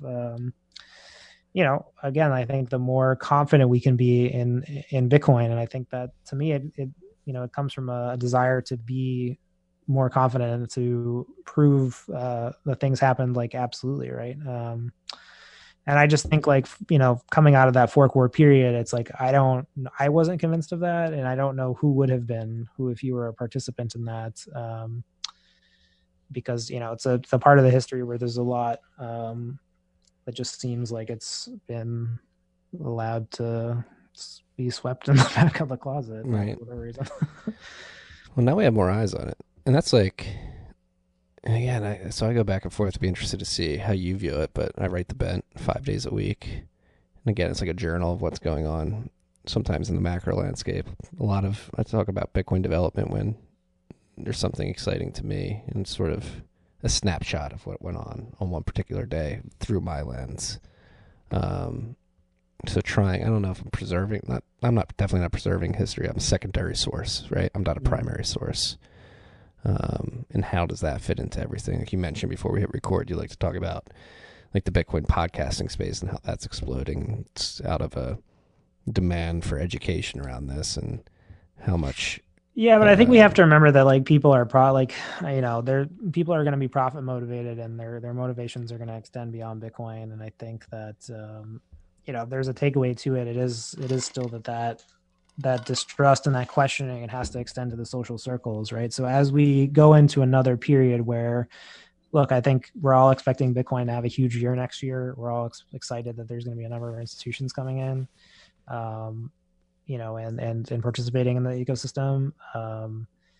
But let's be on guard because, we've seen these situations happen before where Bitcoin has been defined too narrowly as like a payments network. So are we defining Bitcoin too narrowly as a store of value or as an asset? We've seen situations before where profit motivated actors like can use their positions in the network to try to enforce change. Is it likely that the number of those people will like those profit motivated actors will increase in the coming year? Likely. Definitely. Let's not, I think we're all excited about the continued economic growth of the Bitcoin network, but, again, for people who haven't been around for one of these eras, I think like this P2SH article shows, and, what we've been alluding to about the 4 course period is that there's nothing that guarantees the present now from being free from the sins of the past. No, I agree. No, that's going to be an uphill. Yeah, is Bitcoin just an asset that should be held, just sit somewhere, accumulate Well, you value? mentioned Amir Taki. I mean, he's probably one of the biggest critics of Bitcoin right now, and I think he's largely been somebody who, the industry has kind of stopped looking at. But I thought it was ironic that you thought he was like he had so much foresight back then. I'm an Amir stan. I don't completely agree with everything he says these days. I understand his frustration because of just his personal belief in what he was trying to do at Rehova when he was there. He needed a certain type of utility from Bitcoin where arguably it just wasn't, again, going back to the order of operations, just wasn't completely ready yet, and that could be frustrating, especially for somebody Going who was back to your founding on. fathers thing, I like to look at Amir and Gavin as sort of like the two kind of warring fathers of Bitcoin. Like I think the fork wars kind of rendered each of them as being like Bitcoin didn't need them anymore, but they were sort of the original yin and yang of Bitcoin, right? Where you had Gavin, the stay-at-home dad, who wanted Bitcoin to be a respectable thing that businesses were built on, and that, I think the Gavin version is the platonic, version of Bitcoin as something that would have been accepted in the world because it was good for all, right? There's a kind of innocence to Gavin as a person, and I think his vision of Bitcoin was innocent. And then there's the Amir Taki version, who's like Bitcoin as the anti-state tool, like we should be anonymous and like we should be actively destabilizing like the world order, which is like later, like Amir is not there yet in the story, but I think it alludes to like the later Amir Taki years where he's, literally doing that and like running around in Texas with AK-47s and, things like that. I think they're kind of like there's a certain duality to them, right? And I think the interesting thing is that Bitcoin chooses neither of them. Right. But I think it has chosen to be more. I think the version we have of Bitcoin is indebted still in some ways to both of them, right? Like Bitcoin does reject both of them, like as like at some point they just become too locked in their own vision to be useful for Bitcoin, and they kind of fall out of the framework. But well, I think they could be both. It could be both. It could be all these things. Again, it's just going to take time. It's going to take an order of operations. And I can see the institutional treasury asset store value narrative creeping, and they'll probably fight to make it that way. But then You're talking to one of the biggest Lightning Network bulls in the world right here, I'm pretty sure. And like I use the Lightning Network. I get utility out of using Bitcoin as a medium of exchange, and again, like with the messaging apps, like is that a medium of exchange? Like is that a messaging network? Well, I think maybe to go back to what you're saying, I think like we all also have to figure out how to use our skills for the benefit of Bitcoin, right? We have to like kind of realign ourselves towards that. And I think with this article, I think personally, like I was very frustrated within CoinDesk, right? I think like certainly to the extent that CoinDesk became the institution that it is, like a lot of that was due to like, my work in that and like making that a thing. But I ultimately feel like a lot of that work doesn't stand up now. Like there's no reason for you to continue like to go back to the work that I did. And whereas I think with this one, it's, I've gotten closer personally to alignment of like, okay, what am I good at as a human? And like, how am I able to do that for Bitcoin? I think this is the first thing that I can say. And it's crazy. Like I've been employed in the cryptocurrency industry for close to 8 years. And to say that I've very few people that can say that. What'd you say? So there's very few people who can say that. Right. Yeah. I mean, but like to think that it would take me that long to get to the point where it's like, okay, I think this is like the first thing that I've written where it's like, I could see people reading it in like 5 years or 10 years and like coming away with something. And I feel good about that. It's first step, probably going to take a break from the podcast circuit for a while and keep working on it. But, I did want to surface what I'm doing because I do think that this is going to require, like, if we're going to do it for other parts of the Bitcoin history, or certainly ones that are more contentious. Like I think P2SH is, not super contentious in retrospect. But I do feel like we can do more work here to make the Bitcoin ideology more scalable and to understand in more detail the events that shaped Bitcoin. And I think you can make the argument that these events and people did shape Bitcoin. And if we end up not understanding that, I do think we'll lose something. I completely agree. And I got a couple more topics for you to cover. I'm sure you already thought of them, but like the bugs, like the overflow bug from 2011, the hard fork in 2013, and then the CVE bug in 2018. I could help you with that story. I'd be happy. Yeah, we should chat about it. Yeah, I mean, I think there's plenty of drama in Bitcoin's past, right? Without creating some new drama. Well, that particular weekend we're going to is the HODL conference in Riga, and I just so happened to be on the same flight as Matt Corallo, and he was literally like writing the post to the mailing list, like describing the bug and like pushing code to like patch it, I believe. Wow. And I'm like sitting there. 2018, I believe. Yeah. Oh, interesting. And like I'm watching Matt like dealing with probably like one of the biggest events in Bitcoin history in person. He was just like cool, calm, and collected. That's crazy. Sitting on his laptop on the floor in an airport, and I'm like, "Oh, you want a beer?" That's a great story, man. Yeah, and look, I think like those guys, it's like we do owe them a lot, right? Like the developers have really they've kept Bitcoin going. And really, I think the more that I study the Bitcoin story, the more it is within Bitcoin, development is an act of preservation, whereas within cryptocurrency, development is an act of like bravado or like innovation. Like Bitcoin is about preservation. Like inherently, the developers were always asked to preserve Bitcoin because Satoshi left, and like so the default way they acted towards it was like nobody wanted to be the one to mess it up, like because it was working. And if there wasn't a great argument that it was broken in some way, you just preserved it because it wasn't yours. I think the other cryptocurrencies don't have that value set, and they adopt a more, it's like innovation for the sake of innovation. It's innovation for the sake of competition. But yeah, Bitcoin is the story of an innovation being preserved, not really made, I think. No, I love that. That gets to the slow and steady versus move fast and break things mentality that a lot of people don't understand. Again, comparing Bitcoin to VC culture, it's hard to compute for some people, especially like in an era when Bitcoin came up, which is like VC tech, like apps were just like, that's when they had their glow up, if you will. Dominated the conversation and mind share around technology, these unicorn apps and stuff like that.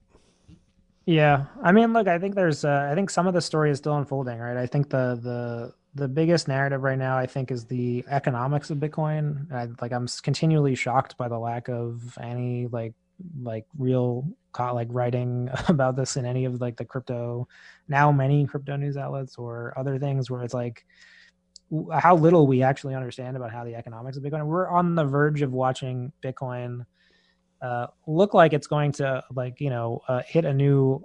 It looks like it's going to set a new all-time high 4 years from the previous time that it did that, 4 years from the previous time it did that. And in each of those three cases, it's exactly mathematically equivalent to how far away it was from the halving on each of those times. So the fact that there's so little intellectual brain power being put into understanding okay, you're going to tell me the third Bitcoin bubble is a bubble? How is that possible? How is that even humanly possible that you could believe a third Bitcoin bubble that everyone within Bitcoin is predicting and will probably happen is a bubble? At that point, you're dealing with some part of the system that we don't know or understand yet. But yeah, I don't know. Again, I think that it's hard to come to Bitcoin with open eyes and without prior thing. We all bring so much baggage to Bitcoin, and collectively too. That's not individually we do it, but also collectively. So yeah, this would be the fourth bubble technically, right? Because I believe it went to 11 cents, then crashed below a penny at one point, and then or 13 yeah, but the cents or something 2011 one is prior to halving. Okay.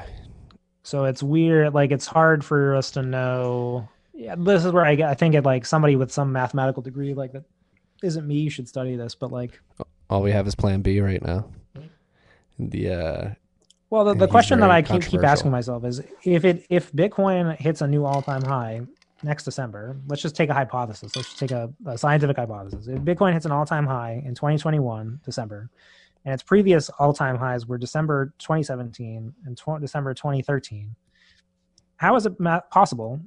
And this is what I've argued until I had a recent argument with one of the editors at the block, and I was like, how is it possible that there would be, if you believe that Bitcoin is purely a function of there being of consumer sentiments and demand, then how is it possible that there are three bubbles that occur mathematically equidistant from each other with precision?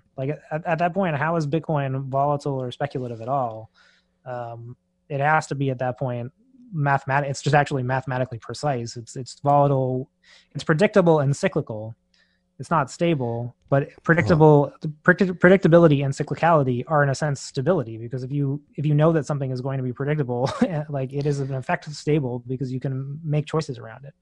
All this is to say, I think that we're going to happen on a big test over the next year of Bitcoin's economic power as a unit, and I think the sheer brute force of how the halving impacts its economy, and I think we should keep that in the back of our minds, where it's if it is true that Bitcoin is mooning, or I don't know, again, increasing in value at a mathematically precise rate, that's crazy. Yeah, it's insane. And what if it doesn't happen? That's one thing. What if we just hover at 20,000 for the next year and a half? How does that change people's perspective of Bitcoin? Are these bubbles necessary to build the confidence for Bitcoin to succeed? I've always described the price, particularly the bubbles, as just an index of confidence of Bitcoin at any given point in time.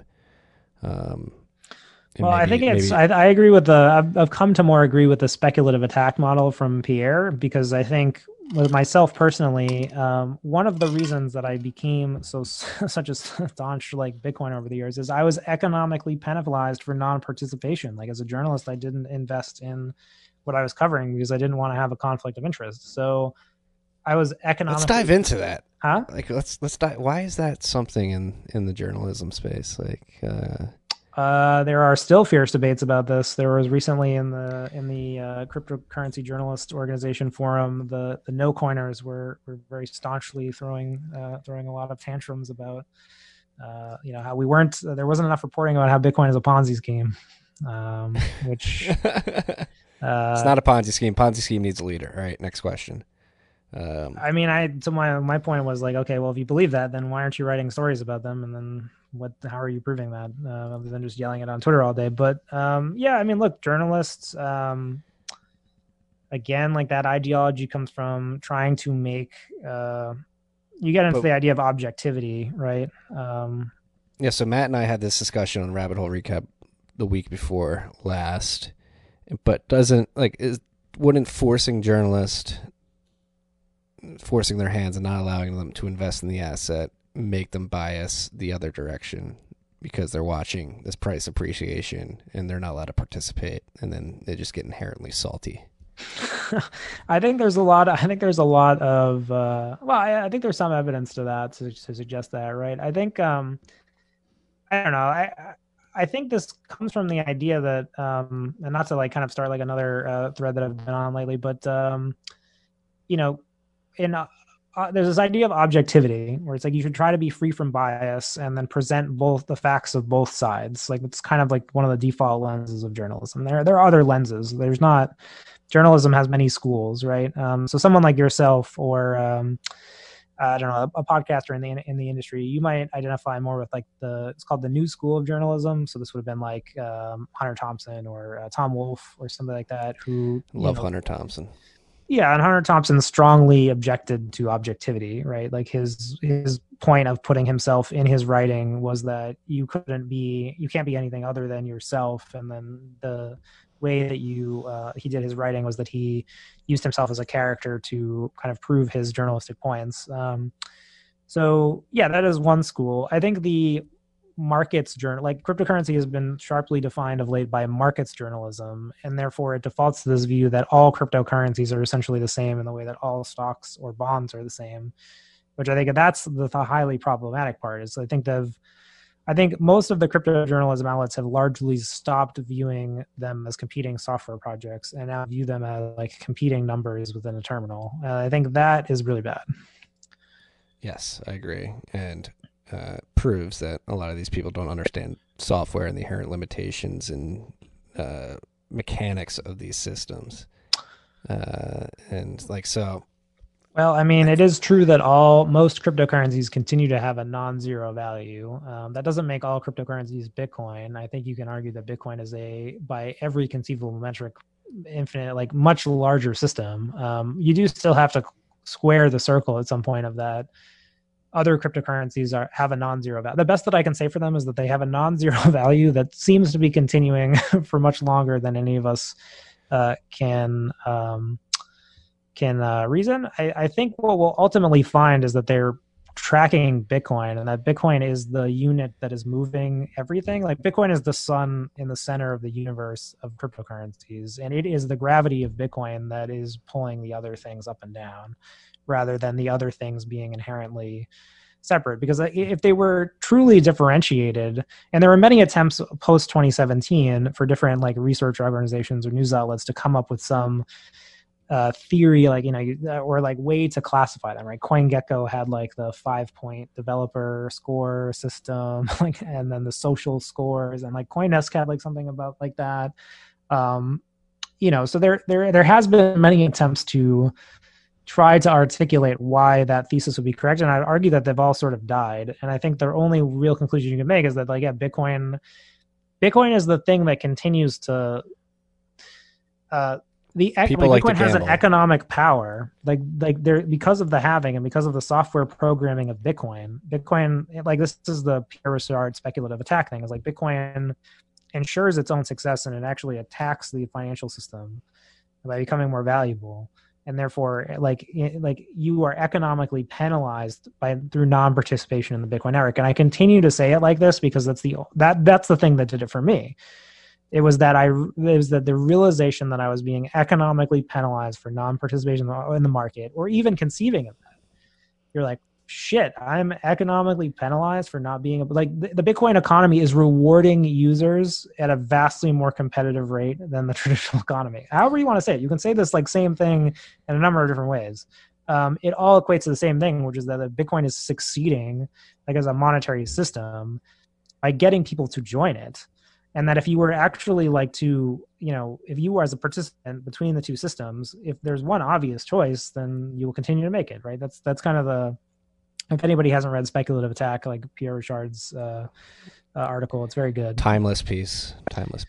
Yeah, and it kind of gets into some of this. Yeah, so I mean, the Michael Saylors of the world, when he initially announced his first purchase in August, that signaled to me that we're transitioning from the slow bleed to the full-on currency crisis. Well, and I think I would offer this like last note, like people, is that I think we're going to be surprised by how quickly the system becomes adversarial against us. We, in some ways, I think we will look back and we will find that we had it easy, right? Like we all got to like laugh and joke about like how well Bitcoin is doing. At some point, like if Bitcoin is as successful as a system, and you saw this with the Stable Act, right? Like where they might there's concerted attempts to try to outlaw node ownership on some idea that the current law makes that plausible. I mean, if you think you've seen a tax from the state, like in Bitcoin, I mean, we have not, and it's likely that those will be exceptionally painful. I wrote a tweet that I didn't send the other day, where it was like, shout out to Bitcoin Anons, like because like the Bitcoin Anons have like largely hated me, I think, for the years, mostly because of my work at CoinDesk and for other things. So I think I'm finally making some inroads there. But like I wonder now if like anyone other than Bitcoin Anons is taking Bitcoin seriously enough. I don't think I think that when shit really comes, like the people who like chose to be anonymous in 2011 and 2012. Like you had to really know what was coming. And I don't like, look, I think it's going to be a thing. It's going to be hard for you to be a Bitcoiner amongst your friends and family. They're going to try to turn those people against you. Like, dude, you're not even like, dude, we're not even there. Right.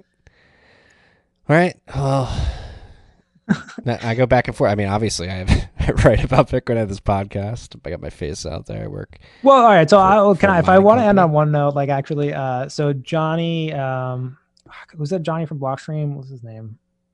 This is killing me because I love Johnny. Johnny Dilly.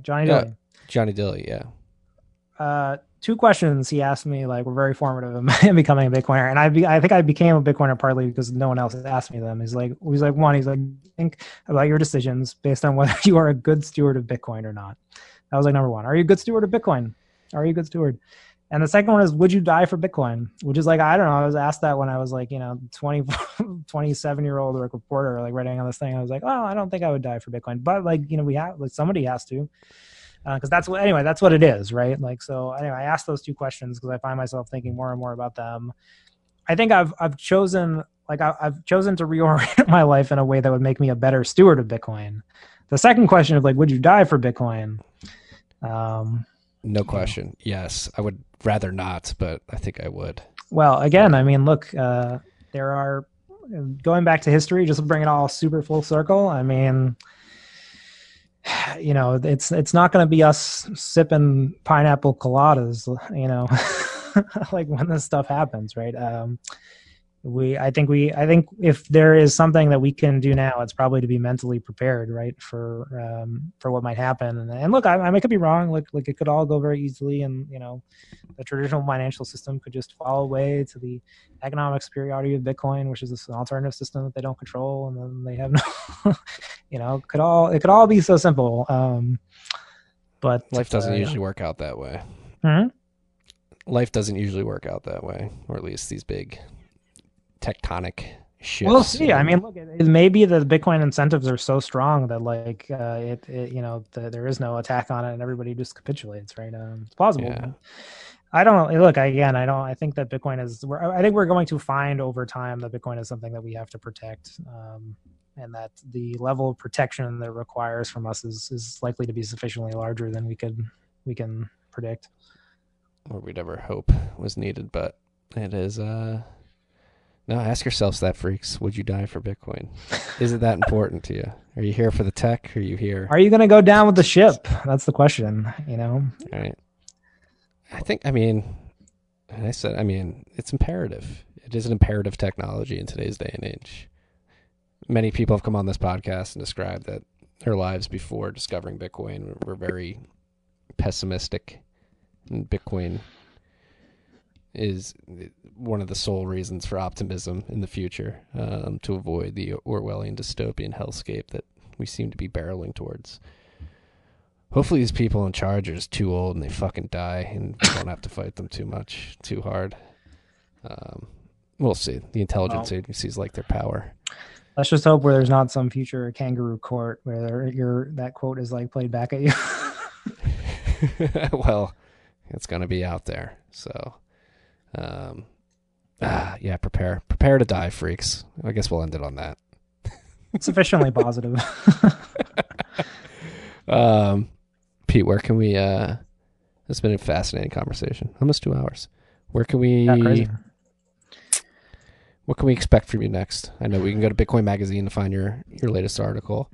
Yeah, I mean, look, I'm really dedicated to like working in this area. I'm surfacing this article because I'd like to do more of it. I'm serious about trying to preserve some of the history and the diversity of this Bitcoin history, right? The kind of lovely cornucopia of ideologies and competing visions that have surfaced around it. So yeah, anybody who would like to talk to me about that, you can get in touch with me on Twitter, or you can email me. It's at PeteRizzoWrites at gmail.com. Or Pete at BitcoinMagazine.com. So yeah, I mean, look, anyone who wants to have a conversation about the past of the Bitcoin, love to chat. Pete, thank you for your time. Thank you for the article. Again, if you freaks haven't read it yet, go read it. How the scrolling up to the title, The Battle for P2SH, The Untold Story of the First Bitcoin War. Go read it. Follow Pete on Twitter. We'll link to all this in the show notes. Peace and love. Okay.